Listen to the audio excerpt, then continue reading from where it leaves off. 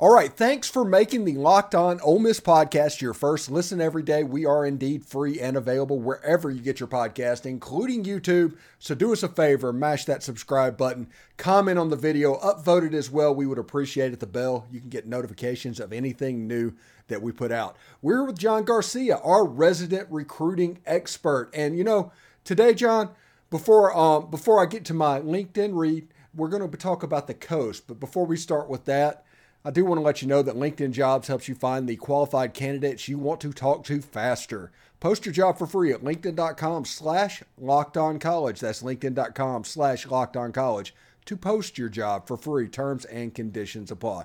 Yeah, a big year on the coast of Mississippi. And I was telling you off air before we started, on one recruiting service or another, if you add all of them up, about 10 or 11 kids in the state of Mississippi are 4-star or higher. This has a chance to be a really special class, and it's really good on the Mississippi Gulf Coast. Yeah, Stephen, we've started to talk about it a lot more, and the more we do talk about it, the more you can see that ceiling kind of extending for those on the Gulf Coast. It's like there's this group that is emerging all almost at the same time. When you talk Chris Davis, Jeff Rush, certainly Mr. Waller, who I think we'll start the conversation with. I mean, these are not only emerging talents that you're starting to like more and more, but their recruitments are all kind of at the same time really starting to pick up from a scholarship offer perspective. So everything is rising right at the right time down there at the coast. Anthony Maddox just committed to Texas A&M, the quarterback from Oak Grove. So yeah, it's certainly not an area you would ever ignore normally, but you certainly can't do that if you did in this class of 24. Yeah, and just so everybody knows, we're about to hit combine season. So everybody's going to start doing these camps. So you're going to start seeing numbers. I think these 10 or 11 could grow to close to 15 by the time it's said and done. Yeah, I think you're right. This is, look, it's one of those states where you don't get the foot traffic that you do even in neighboring Alabama or further east, certainly in the Atlanta metro or south in any of the Florida metros. So yeah, it does often take this time of year for the second tier of Mississippians to emerge. The top tier, the Camarion Franklins, those guys we've known about for a long time. But yeah, it's usually the campgrounds that make you say, holy crap, let me go look back at this prospect because he was really good in shorts and a t-shirt. And then sure enough, you pop on the Friday night tape and it matches what you saw. Yeah. So let's start with Jamonte Waller. He's a defensive end edge player out of Picayune High School, and we're going to do 2 Picayunes on this list today. And this is my first impression of him looking at him. He's 6'2", 225. I'm seeing him. I'm thinking, DJ Holmes? Is that a comparison? Exactly what I was thinking. A guy who his recruitment maybe started slow because of that, right? He's not 6'5", 6'6", with that classic edge frame, but his game has kind of blurred all of those margins and created too much benefit of the doubt. You could argue that Waller's the hottest recruit in America at this point, just in the last month or so. It's your Georgias, your Alabamas, LSU just in the last 24 hours or so. His stock is really skyrocketing as we speak. And I think a lot of it was, well, the frame is okay, it's good, but what about the production? And then you turn on the tape, 100+ tackles, double-digit sacks, double-digit tackles for loss.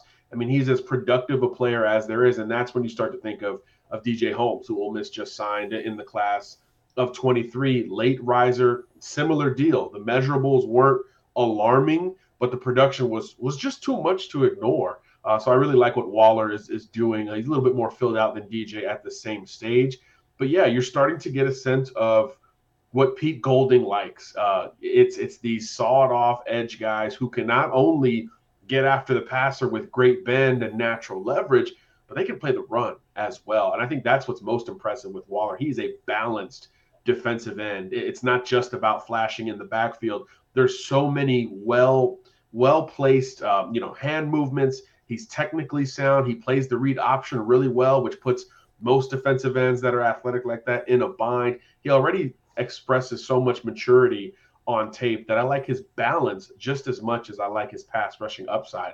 So when you have that sort of total package together and people start realizing it, your recruitment can get a little crazy. And that's really what we're looking at right now with Waller.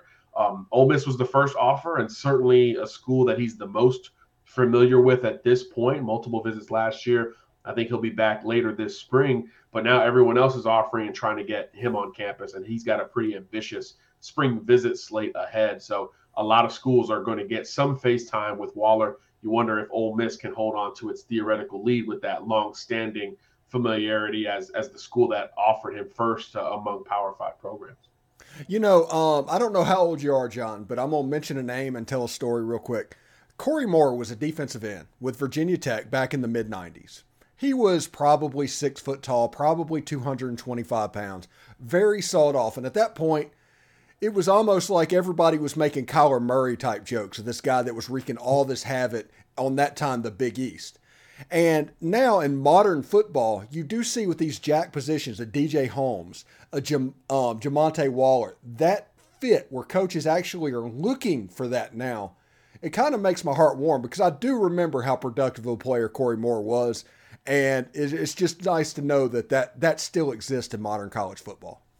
Yeah, 100%. You've got to be able to play the run and the pass regardless of your frame. And if anything, like you said, people are looking for that a little bit more from a shorter standpoint because now you're more equipped to play in space. You can maybe wall off a tight end or an inside wide receiver, maybe even a running back in pass coverage if you're not coming downhill. So it's that versatility that size just creates a little bit of momentum for. But obviously the production and the primary value is still certainly coming downhill and getting after the passer. Yeah, and we'll stay at the same high school, and it's amazing because this is the same high school that Dante Dowdle went to, Picayune High School, ended up going to Oregon. Now, who would have thought that we would have a conversation about a recruitable running back with Dowdle in the backfield? But with Chris Davis, you absolutely have that. He is a different type runner. He is, I think he's more of the scat back type, but it would fit in what Lane Kiffin does, and they have a type, not necessarily height, weight, size, speed ratio or anything like that, but all of the people that they recruit at running back, they recruit a certain type of back with lateral movement and things like that. And Davis is decisive too, Steven. That's what I really like about his game. Yeah, not as big as Dowdle, not as easily to profile coming downhill with the ball in his hands. But look, in that offense that Picayune runs, it's very much go and decide now. There's no wasted movement.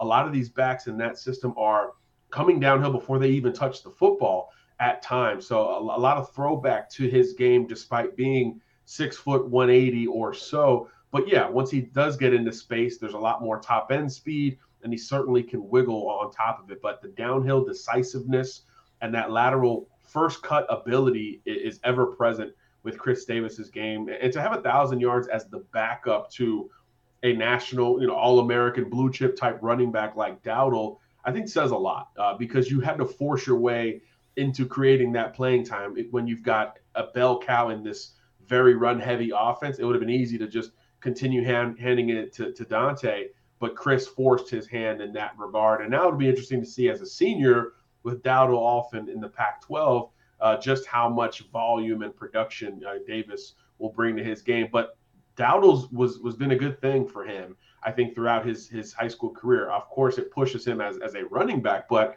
it's also pushed Davis around the field. We see him catching passes more than Dowdle. He plays defense, had a big playoff interception late in that 2022 state championship season. That was big for Picayune. So he has a lot more versatility and more football player to his game, even though his strengths are certainly as a one-cut downhill running back. So curious to see how that evolves with him physically and just situationally as a senior. But he's another one Ole Miss was in on pretty early for, and other folks are starting to climb in here over the last several weeks. I think Florida State, Auburn is his most recent scholarship offer. He's going to try to take some visits this spring, but just like we said earlier with Waller, Ole Miss is in a good standing position because of the longevity of this recruitment.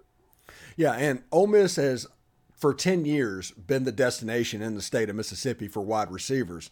And now with Quinshon Judkins, Zach Evans, Kedrick Toscano, you're starting to see a running back type enter the room as well. So it's almost become a skill position destination school in Ole Miss. And do you think Chris Davis is a guy that can headline a running back class, or maybe is there another back out there that we don't even know about at this point? I think he's got some headliner stuff. He's just scratching the surface because he had to do kind of the B roll and move around a little bit. Think of like Tony Pollard in the NFL. Because he's the backup and the supplementary back, you end up using him in so many different ways that on the front end look like a bit of a detriment because, hey, hand the guy the ball and let him go. But in the long run, you're really rounding out his game. So I'm really excited to see what Davis becomes as a senior. If he had 1,000 yards as the backup, it's not crazy to think 2,000 is on the horizon at Picayune, who returns a lot of talent, obviously, as we continue to talk about their players. So I do think in this day and age, he can be the lead back. That doesn't always mean 25 carries and a cloud of dust, but I do think he could share the bulk of the carries in the Power 5 one day, especially, again, as his frame continues to fill out. I'm curious to see physically what he arrives during his college football career, what weight he arrives at, because he's a little long and lean at this point, but obviously he's got some time to fill out. Yeah, and if anybody has questions about Picayune's offense and what's going on, picture Les Miles at LSU in about 2009. That's what we're doing. We got some toss power going on. They're running some old school downhill stuff down there. Let's go down the coast a little bit. You've done some updates on the Grove Report a couple times on Noreel White. What is going on with him?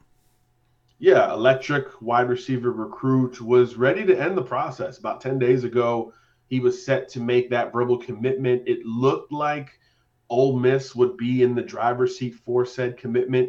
A couple other schools started to get more involved and push, including Auburn. LSU started turning up the heat a little bit. So Noreel elected to push back, hold off on that verbal commitment until he could take a couple more visits. He didn't get to all 5 schools in his top 5 before making that decision. Of course, Ole Miss has hosted him many times, but he wanted to get out to Arkansas and some of these other schools that he hadn't quite been to. So now I think he's going to take the time to do that this spring, but I do still anticipate a decision sooner rather than later. And as long as that timeline remains the plan, I do think Ole Miss is in really good shape because, as you mentioned, it's the receiver destination in the state, and White is one of the most electric, a very productive player, kind of like Chris Davis, has moved around a lot. He had almost 300 rushing yards as a junior in 2022, played defense, plays in the return game as well. So another all-around athlete, but when you watch the receiver stuff in particular, there's explosiveness, there's ball skills, and there's polish. He runs crisp routes, a perfect fit in that Lane Kiffin offense. So I do think Ole Miss is going to be tough to beat in this recruitment, although, again, more suitors are coming to the table. You wonder if Auburn starts to push and Tennessee starts to push to make this thing a classic SEC type battle. But even then, you like Ole Miss chances unless this thing extends all the way, till traditional national signing day. Yeah, and those are the 3 players on the coast that Ole Miss is majorly in the game for. There is one other player down there that's top 10 player, Jeffrey Rush. It's kind of an Auburn, Mississippi State thing at the moment, but is there any chance Ole Miss can get in that one?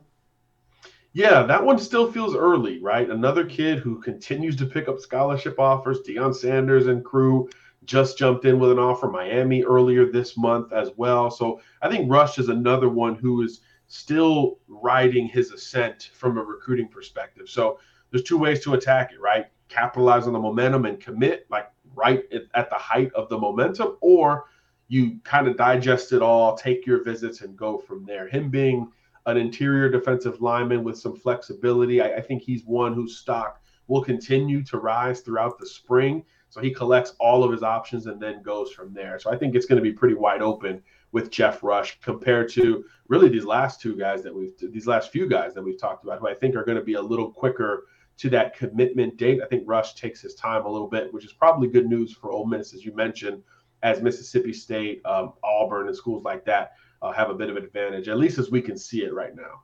Yeah, anyway, thanks for making the Locked On Ole Miss podcast your first listen every day. Make sure you check out our brand new podcast, Locked On College Basketball, everything you need to know about college basketball in one place. You get to hear from big name insiders, experts, coaches, and players. It's Locked On College Basketball. It's available on YouTube and wherever you get your podcast. This, of course, has been John Garcia. Thank you very much for stopping by today. And, we're going to do this from time to time and follow the cycle. Maybe next time we just concentrate on the center of the state or something like that.